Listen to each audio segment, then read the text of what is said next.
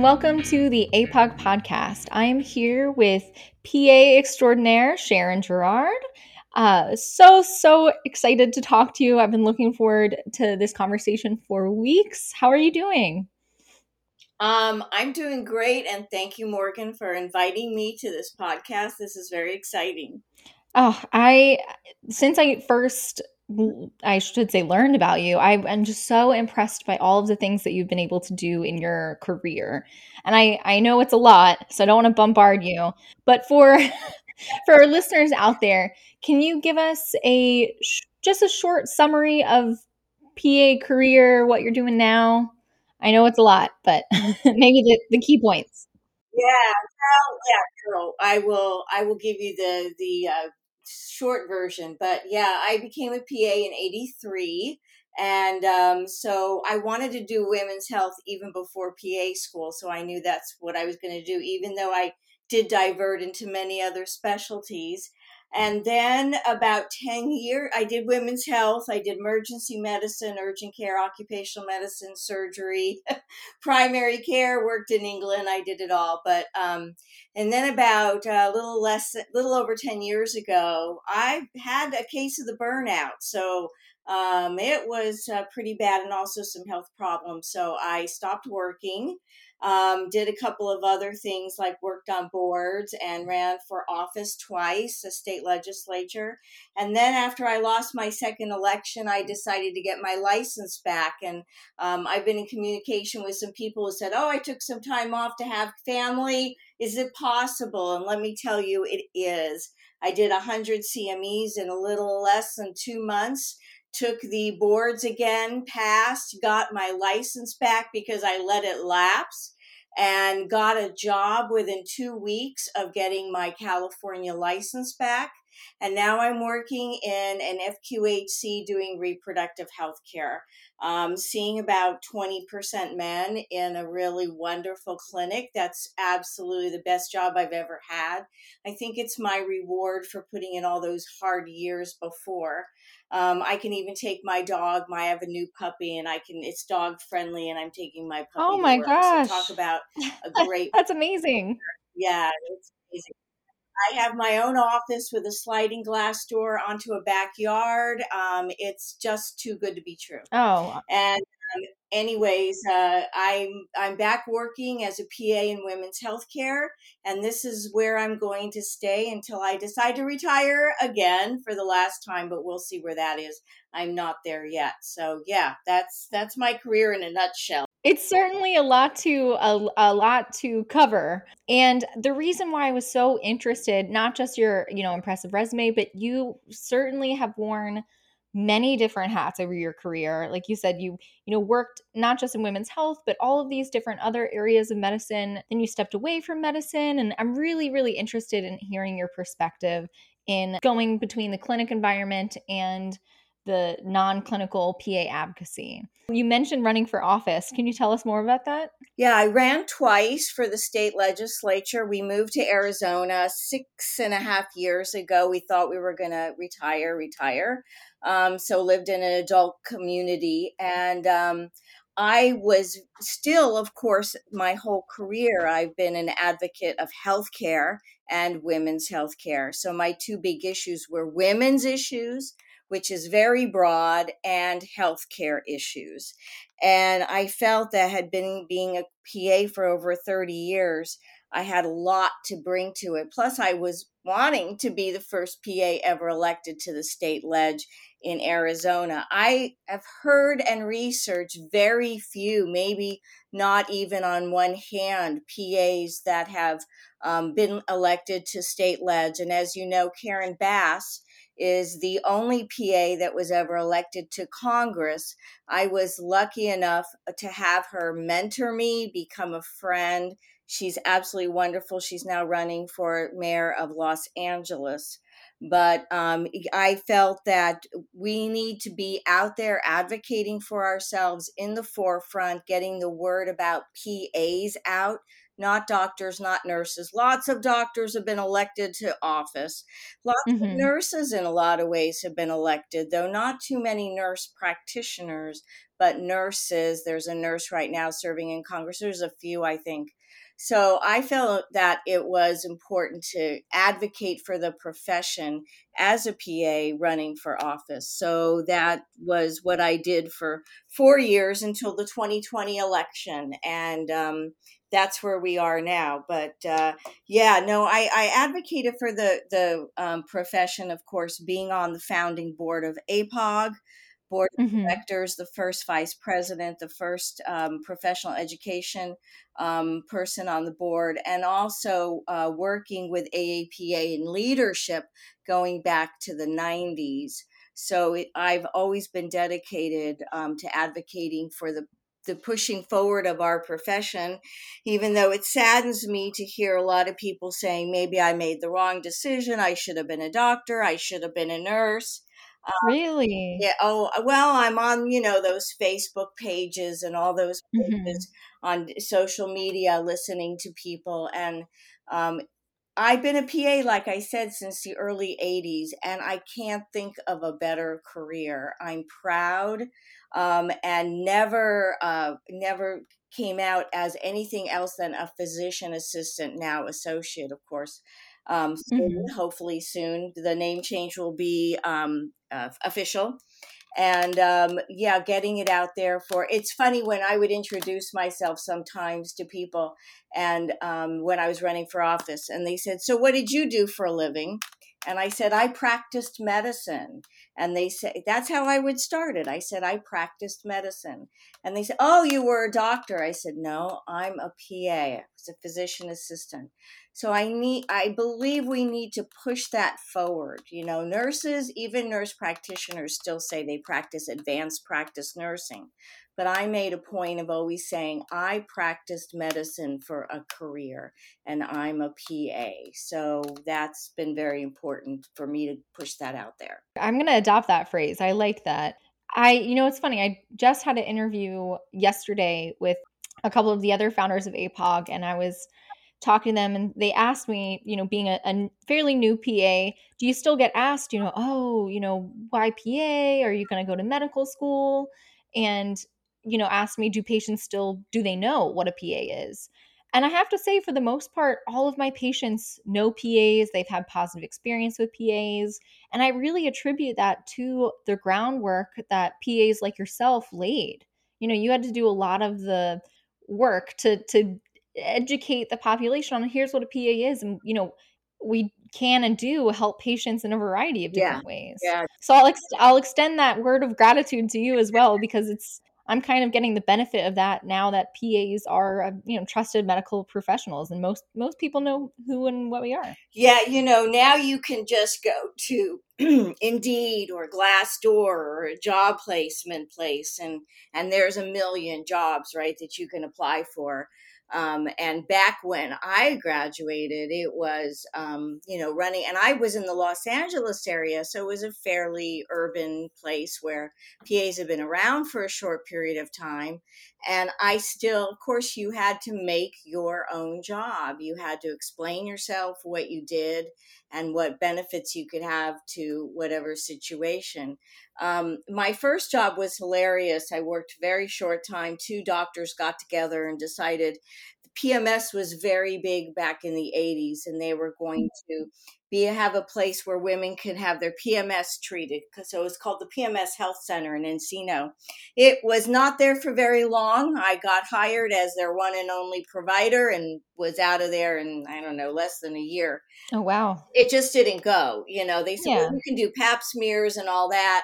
And you can, I treated PMS with progesterone and all sorts of other things that were big back in the 80s. But my second job was in a multi-specialty clinic in Pacoima, which is in the San Fernando Valley of Los Angeles, in a multi-specialty clinic in their OBGYN department. And I didn't Oh. really remember having to explain myself. There was a couple of nurse practitioners, in the clinic already, and I was hired without much fanfare. Oh yeah, you're a PA, and can you do this? Can you do that? And so I did OBGYN and did everything. And I was lucky enough to work with a doctor from Taiwan. And I don't know whether he's worked with people like me before, but he just gave me free reign. I mean, I had Oh, patients, and this is going back, to 1984. yeah. Even back then, he was very open to me doing whatever I felt comfortable doing. But of course, I learned an enormous amount from him because I was still a really new grad. I think I had the benefit throughout my career. When people think about, what kind of job should I choose, and I'm on interviews here and there, I think the thing that I learned the most from was working with physicians and other staff that were really willing to teach, had patience, and were interested in teaching. So I didn't learn too many bad habits. I could run things by people, and that they just didn't throw me out and let me make my own mistakes, because mistakes can land you in court. And so you have to be very, very careful, and you have to know what you don't know. And that's the hardest part of being a new grad. So I was very blessed with most of the places I worked, working with mostly physicians. I didn't work too much in large groups with other providers like myself, but at least at the beginning. And then I worked at an urgent care, and I was the first PA they had ever hired. And there were two ER docs. And here I am. I go from a women's health multi specialty clinic, and they were amazing again, loved to teach. So here I am, but I was never left alone. I don't remember ever being in the urgent care by myself where I had to fend for myself. There was always someone around that I could run something by. Even if they weren't seeing patients, they were doing paperwork or whatever. I don't recommend urgent care on your own the way it is now, where they put one or two PAs together and you're on your own for a new grad. That's too scary. Even with all It's you never know what'll walk in. the urgent cares are worse than the ER, much worse than the ER, because you're right. You just never know what you're going to get. And some people, even I think it's worse now than it was in the 80s. The people think urgent cares are mini ERs, which we all know they're not. Yeah. And they aren't staffed, and they don't have what you need for so many things. So I had a bunch of experiences very early on with physicians who were amazing, taught me a lot. And then I built on that throughout my career. When I was 7 years out, and I had been working quite a bit in women's health, I worked at Planned Parenthood, I worked in private practice. I decided to go back and do a postgraduate residency in OBGYN and surgery. So after 7 years, you think, oh, do I really need to do that? Because most of the people that I trained with in that residency were brand new grads. But I think I got a lot more from it because I had so much that I Hmm. based my experience on. I could build on that, and that was amazing. And that was at Montefiore Medical Center, North Central Bronx Hospital in New York. I picked up my 10-year-old daughter. We just moved. We lived in residence housing. I put my job at Planned Parenthood on hold, and I said I'm leaving. Luckily, they took me back after I finished in New York. I came back and they hired me back again.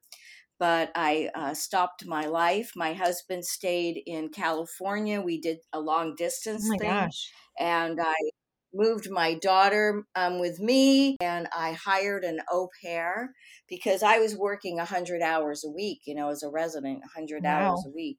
Back then, you didn't have the rules you have now where you have to have a certain amount to sleep and Hmm. all that. So we were on 100 hours a week. And so I had to live in au pair, and she took care of my daughter, walked her to school, was with her on the weekends when I was working and all that. So yeah, yeah, I got a lot of good experience, and I'll never forget. I made a friend with a nurse practitioner, and I remember calling her up one day and I said, "When am I going to start feeling like I am comfortable and not second guess myself and feel that I know enough?" That is the golden question. It is, isn't it? And Hmm. I think of her words to this day. She said 5 to 7 years. And I believe it, 5 to 7 Wow. years, especially if you move around to different specialties. You have to take 5 to 7 years on each specialty, whether it's women's health or urgent care or whatever. So that was the beginning. And I really, really was. I didn't work emergency medicine until the year 2000. So I had Hmm. been out of school 17 years. And it was kind of a fluke of a job. A Really? PA knew through the state organization contacted me and said, this local hospital never hired PAs before, and they're looking to hire some PAs to pick up the shifts just to try us out and see if they like PAs. Hmm. And he thought of me, and I had no, I mean, I worked urgent care off and on, but I never worked emergency. But I said, sure. So, of course, now that hospital and every other hospital is using PAs, lots of PAs. So I liked being a trailblazer because we were an experiment. Well, if we like you guys, then maybe we'll continue to hire PAs. Don't put any pressure on us, Oh yeah, right? no pressure whatsoever. Yeah, Hmm. you're going to be the decision making whether we continue with PAs or not. They didn't use NPs or PAs. Oh my So gosh. we were the very first. We were the very first. I think it was 1999, not 2000. But anyways, it was just around then. And so yeah, the rest is history. And I would say you mentioned trailblazer. I would say that is a perfect word to describe you in the sense that you have been in so many unique situations. Like you mentioned going back and doing a residency, so many years after graduation. And you don't see a lot of PAs doing that. I do want to take a moment, go back to your advocacy work. You mentioned running for office and the importance of PAs being involved in political advocacy. What advice would you give a PA, especially, a female PA who's considering running for office? There's an old phrase out there: if you want something done, ask a busy person. Hmm. And I hear this a lot from people. When my kids are grown, I'll do this. Or when I have more time, I will do this. But there's never going to be a perfect time to do it.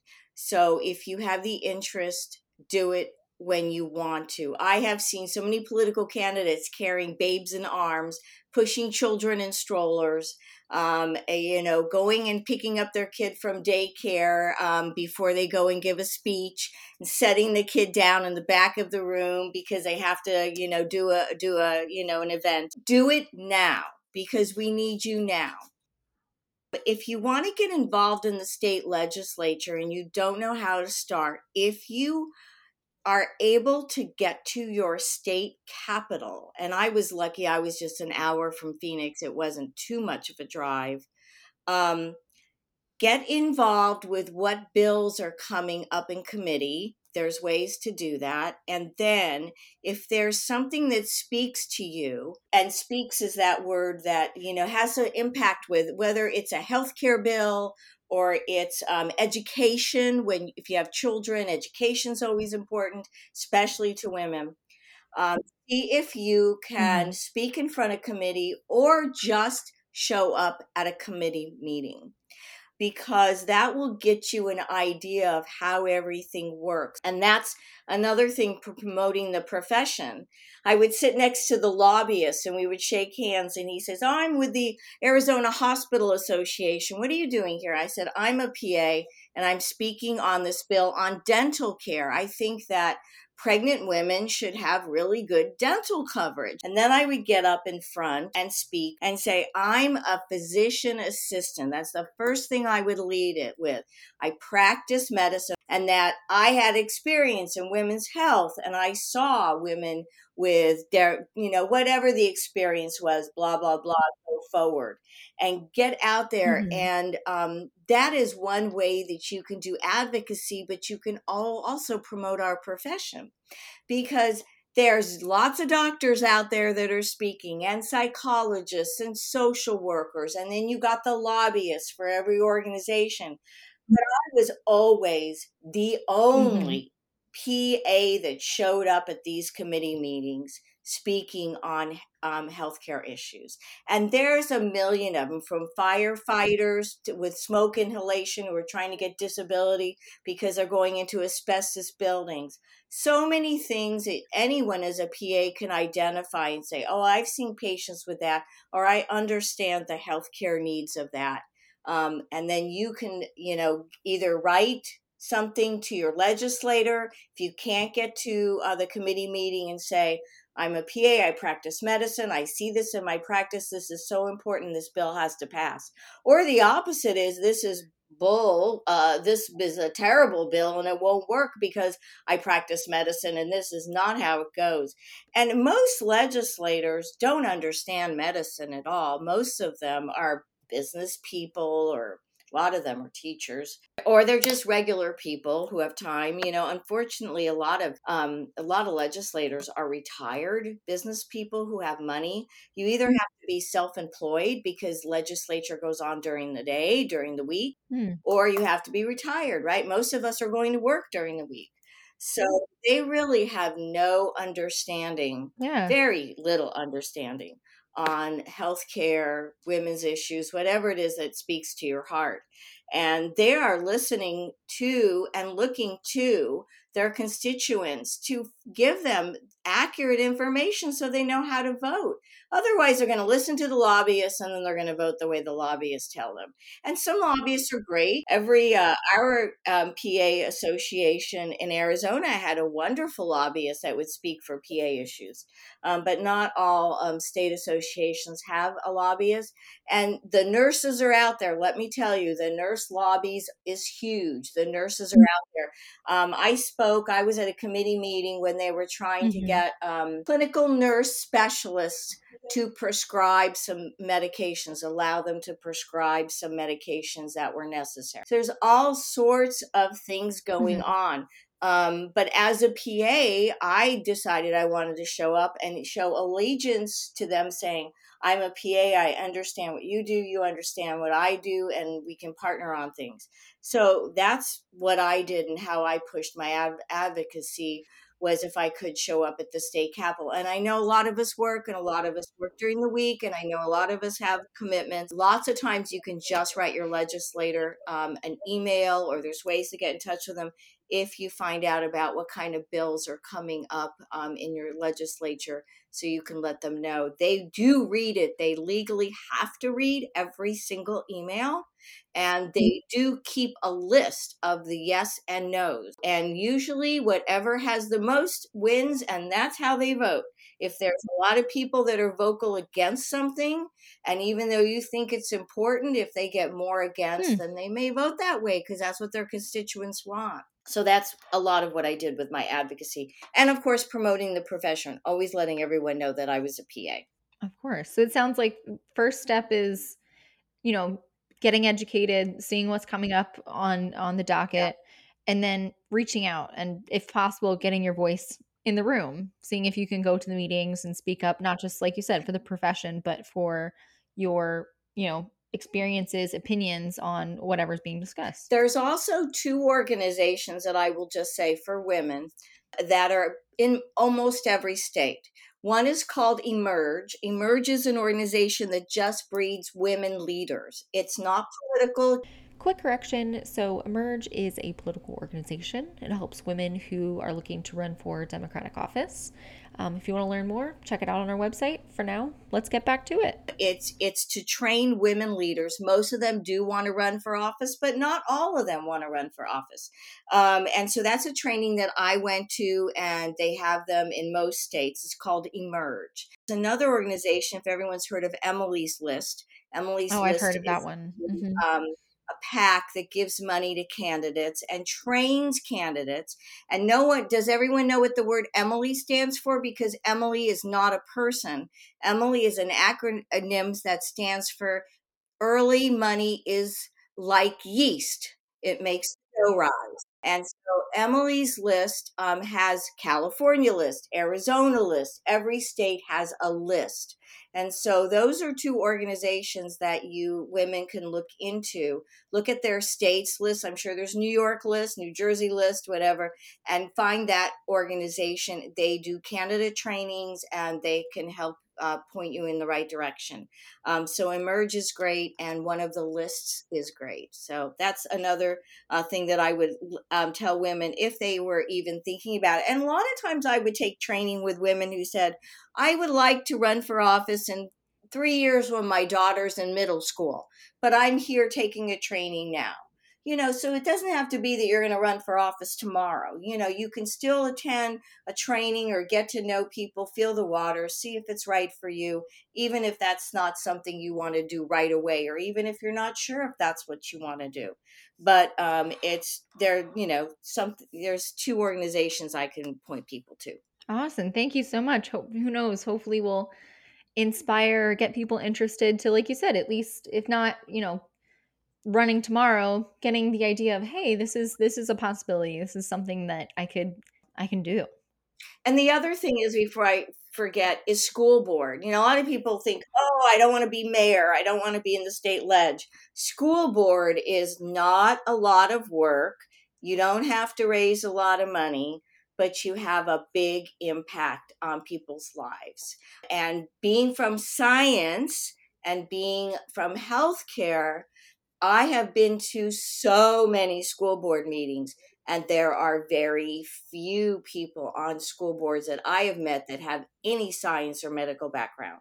There are usually moms, dads, business owners. Having someone like us who understands science and data and math and all of that, we need more people like us on school boards. And those are usually unaffiliated. You don't have to have a political party. It's the same mostly with city councils and mayors. But running for school board is a good way for someone to test the waters, but make a big impact in their community. Oh, that's great. That's an awesome suggestion. Now, I kind of want to switch topics a little bit. You mentioned working with Planned Parenthood, and I know you were, obviously a very big advocate for women's reproductive rights. I'm interested to pick your brain, having worked with Planned Parenthood for such a long time. Have you seen changes in either reproductive health legislation or practices? I know that's kind of a broad, big question, but I wanted to pick your brain on that.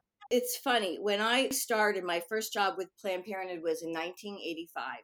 And somewhere in the late 80s, early 90s, I remember thinking to myself, and I was in California, we're a very well protected state. I just had this feeling we were in a time where there wasn't anything going on. There was not the issues with the picketers and all of that. Mhm. And that I just had that feeling that it wasn't going to last forever. We were like in a little fairy tale time, that everything was quiet and wonderful, and Roe v. Wade had passed in the 70s, and we thought it was going to last forever, even though I remember thinking, no, we cannot rest on our laurels. I've gone through off and on Planned Parenthood since the 80s. They have changed and moved with the times.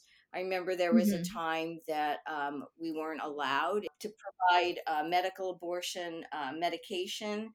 And in California, we can. And then California passed, and there's some states where we can actually provide surgical abortion. And so when I was in California, I was sent to Rochester, New York, to learn how to do surgical abortions. But when I came back to California, Planned Parenthood decided they weren't ready yet to allow PAs to provide surgical abortions. So I didn't get to use those skills very much. I've seen the progress and the changes. And of course, being in California, we're in a well protected state, at least for now. We have a lot of women around the country who are in dire Mhm. straits. And it breaks my heart because I feel that it's not my place as a healthcare provider, whatever my personal feelings are, to judge Mhm. anyone. I cannot put myself in anyone's shoes. And I've always told my patients, you don't have to justify anything to me. I'm not here to judge you. Just like I'm not here to judge the drug abuser or the person who is brought in handcuffs in the ER because they alleged to commit a crime. I'm there to provide health care. Mhm. And so we're supposed to provide non-judgmental health care. And I think that should go across the board to everybody. I'm very scared and very worried, and I think the future in a lot of states don't look very good. And I hope that Congress does act before it's too late.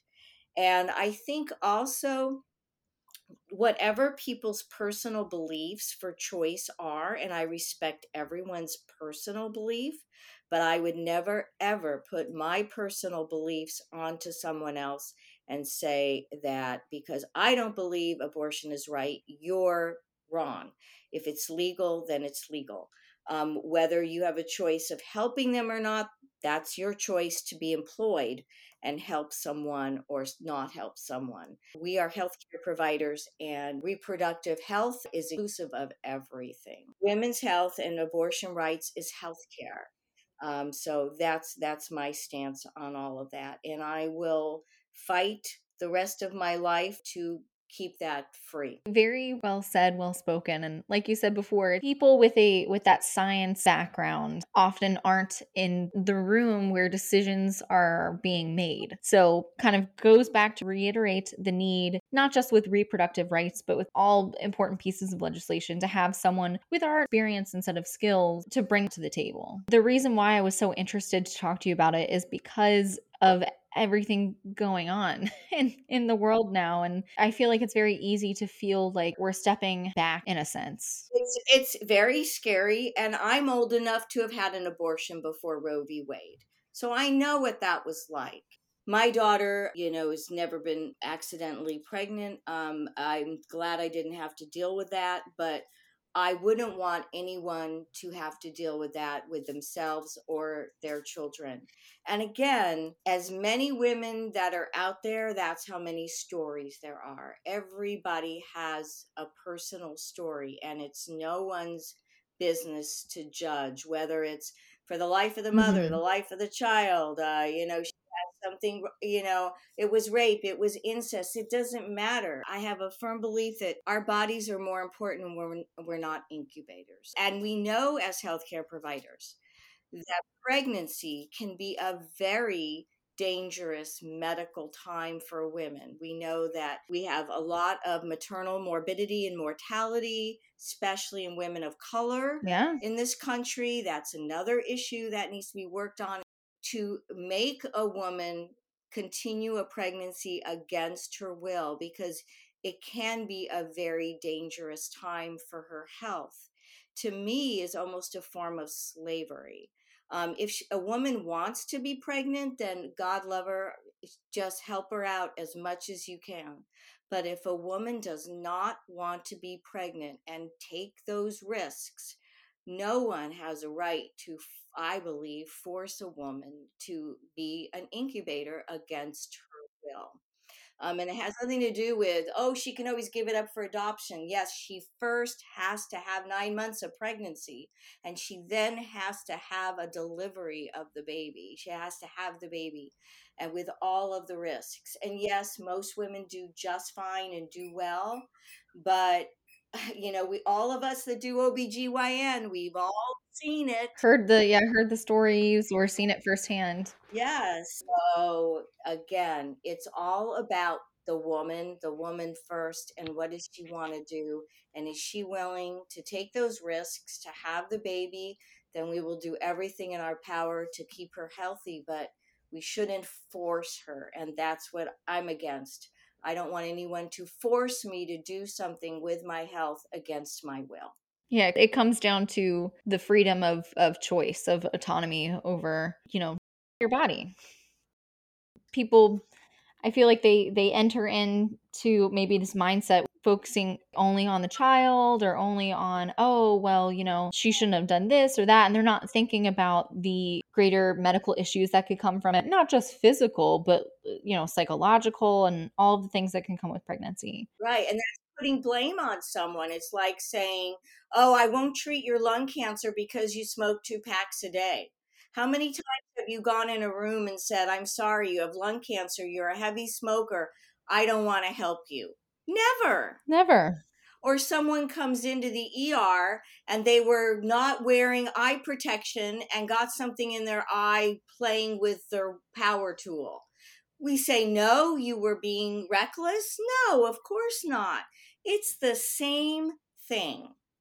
And so many women are having sex against their will now that, I mean, I've done this my whole career, but I'm working reproductive healthcare, working with the Hmm. college population, drinking, drugs, having, sex under the influence, and all of that. So you Hmm. being reckless, part of being reckless is part of being a young person. You don't always think through the repercussions of what you're doing, but someone shouldn't make them then say, okay, you made a mistake, now you could pay for it with your life. That's being incredibly vindictive. And I don't. Yeah, shame and blame should not be a part of the plan of care No. or the decision making. Never. And again, sometimes you come out of the room and you shake your head and you say, oh my God, why did they do that? A diabetic who isn't following their diet, they're not taking their insulin, they're, in DKA, whatever. You shake your head, but you still work to make them better and make their life better. And I think there's no difference. We all have to put down our personal biases and try to make a difference in somebody else's life. And that's what I tell myself every morning. It sounds silly. I get up in the morning, I get dressed, and I say, today I'm going to make a difference in somebody else's life. And it's small, and it might be, I may not even know what it is. I'll tell you a funny story. I was on Facebook one day, and I don't know how this happened, but somebody just messaged me. She said, I have been looking for you forever. She said, you took care of me when I was pregnant, like 20 years Oh ago, my and gosh. you were the nicest. You made such an impression on my life. She's now one of my Facebook friends. Haven't even, but she says, I have been looking all over for you. I wanted to tell you that you made such an impression in my life, being, my provider when I was pregnant. Oh my gosh. You may not even know it until something like that happens. And they say, I've been looking for you forever just to let you know that I respect you and that you just made my pregnancy amazing because of who you are. I mean, just every day. Isn't that why we're there? Just to make a difference in somebody else's life, whether we even hear it or not. Once in a while, I'll have somebody say to me, no one's ever explained it to me like that before. Or I understand. Okay, I just didn't understand. That's why I do what I do. It brings tears to my eyes. That's all I need. That's what I do. What I do when somebody says, "Oh, okay," and the light bulb goes off. Of That's course. what you're taught. Oh, no one's ever told me why I get this, or why my period's like this, or why I get a vaginal infection, or why you can get pregnant with withdrawal. I didn't understand. Whatever it is. Hmm. You're just there to impart information.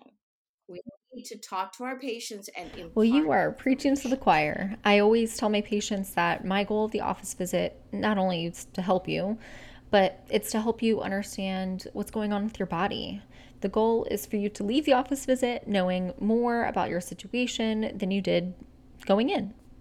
Now, I want to kind of go back to talk about sexual and reproductive health advocacy rights. Is there any organizations or groups that you would recommend our listeners look into, or anyone you want to give a particular shout out to? Um, well, I mean, people talk about Planned Parenthood, but it's not necessarily just Planned Parenthood. NARAL, National Abortion Rights and Action League, they they're over all of the non-Planned Parenthood clinics in the country, um, and NAF, which is the National Abortion Federation, has an organization called Clinicians for Choice. And I used to be a member. I don't know if they still have it, but there used to be PAs for choice, MPs for choice. And then I gave a lecture once. Still do have an organization called Medical Students for Choice. I know they have that. I just have one last question before we wrap up. You've had a myriad of roles in your lifetime, one of which was returning to clinical practice after, you know, being out of clinical practice. I want to hear a little bit about what that experience was like and what advice you may have for other PAs. I did definitely have a horrible case of burnout. I had a year where I literally just sat in a chair and knitted. Literally, I didn't do anything but knit and sit in a chair. Um, and I had been working for over 30 years. One thing I wanted to say though, for anybody who has taken any time off and is worried, it is like riding a freaking bicycle. I feel like I have not been away. I did my CMEs and I looked at a couple of books. So all the birth control pill names have changed. Um, well, most of them, not all of them. And took a little refresher here and there. And I learned how to do Nexplanon insertion removals because we didn't have Nexplanon.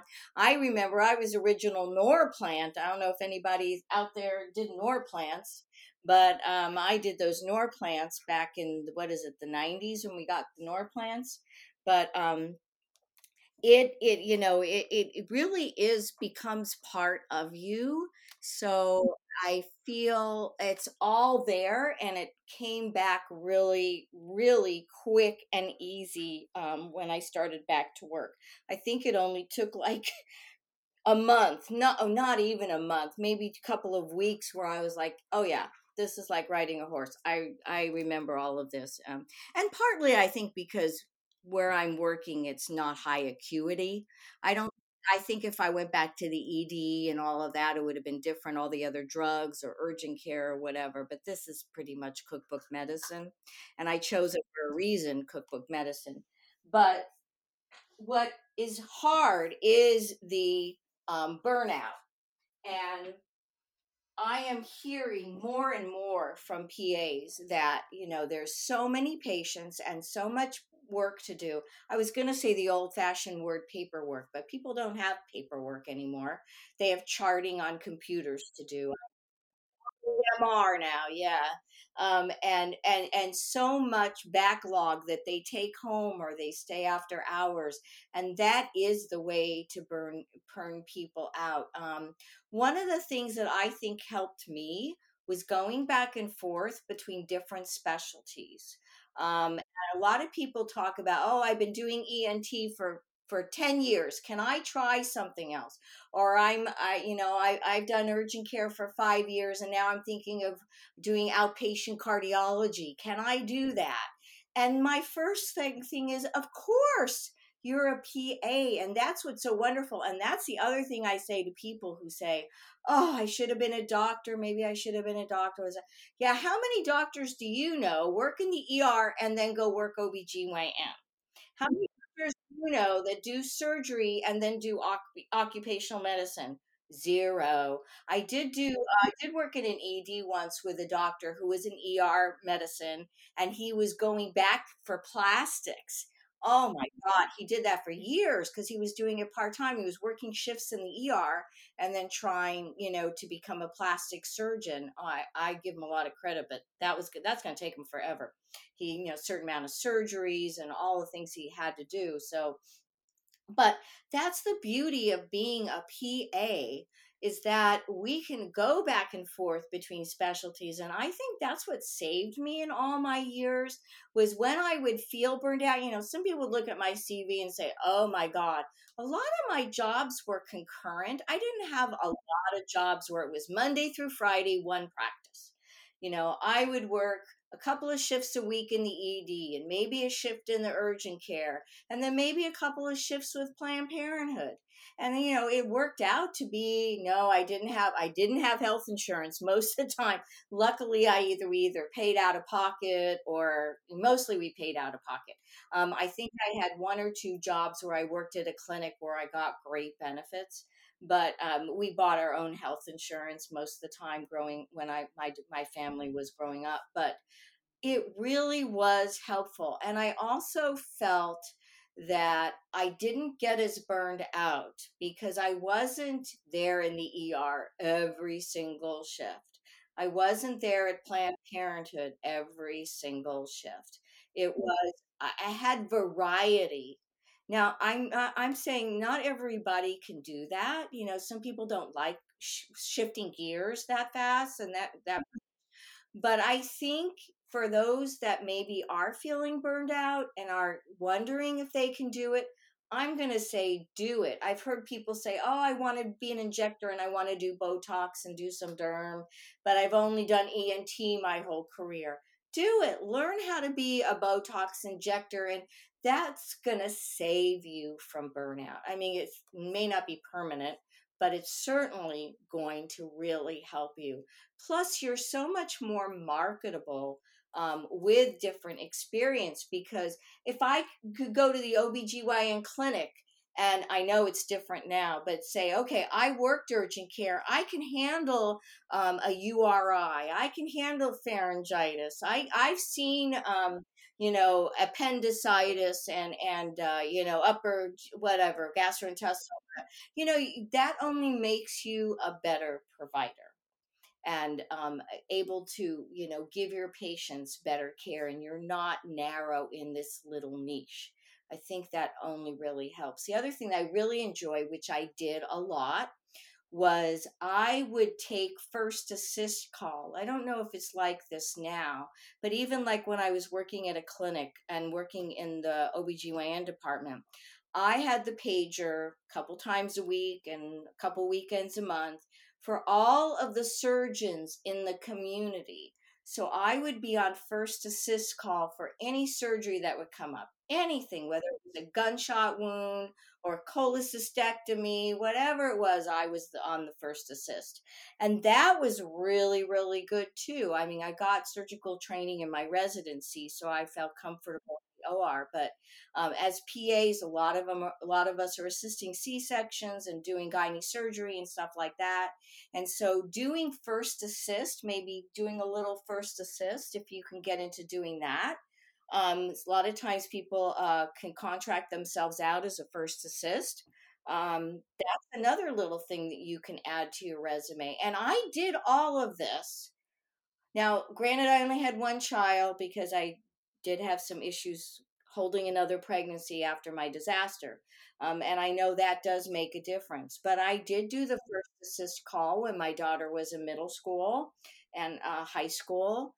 And I was on call for all the surgeries in our practice when my daughter was in high school. So yeah, I mean, it can be done when you have younger children. It depends on what your life is like, but that's another thing that helped me and helped prevent burnout and expanded my repertoire. Because if you're in a niche too long, you've got 20 years of outpatient cardiology, and then you say, oh, I'd like to do OBGYN. It's a harder sell than if you've done a little bit of it before. But I will tell anyone, even anyone that listens to this, that says, I really liked women's health, I'm doing family practice, I'm not really seeing a lot of women's health, I'm not getting what I want, or I want more experience, get some shifts, go do some shifts at your local Planned Parenthood. You'll get lots of women's health. You won't get any OB, but you'll get lots of gynae. You'll get lots of experience, and you might get your enough women's health to make you feel better, and of course, make you a better provider. Though I have to say that people don't think Planned Parenthood does OB. The one I worked out in Illinois, we had a midwife, and we did have an obstetrical practice in our Planned Parenthood. And there are other Planned Parenthoods around the country that actually offer OB care. So that also gets me mad when people think Planned Parenthood is only, women's health and, GYN and abortion.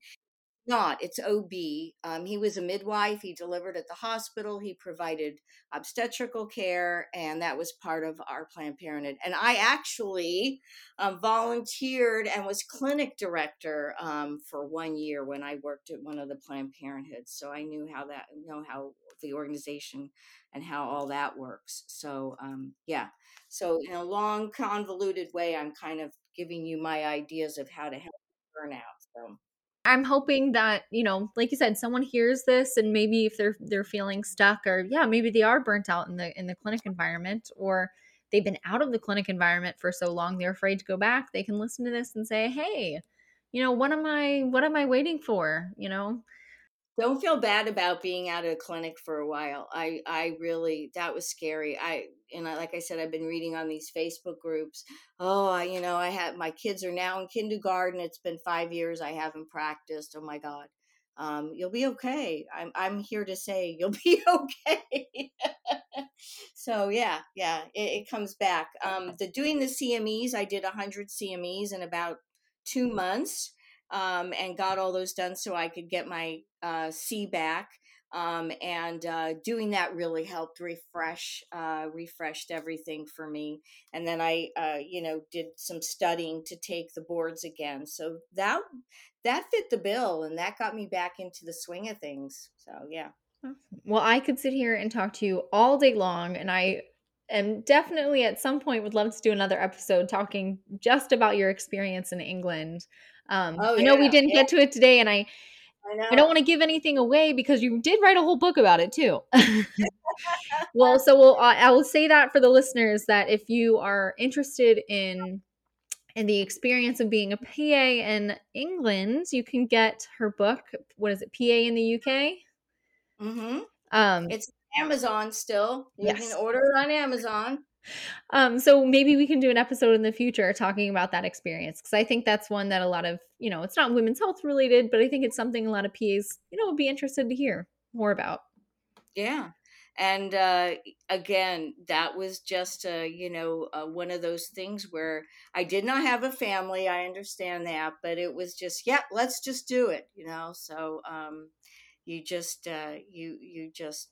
go, and life takes you different directions, and it's just a fun journey. I think that's the biggest thing, is to enjoy the journey. Enjoy the journey. That is a wonderful, wonderful note to end on. Was there anything else you wanted to talk about? Oh, well, I could talk for days, but we can't. Yeah, no, thank you for taking me down memory lane. Oh my gosh, of course. Thank you so much for joining me.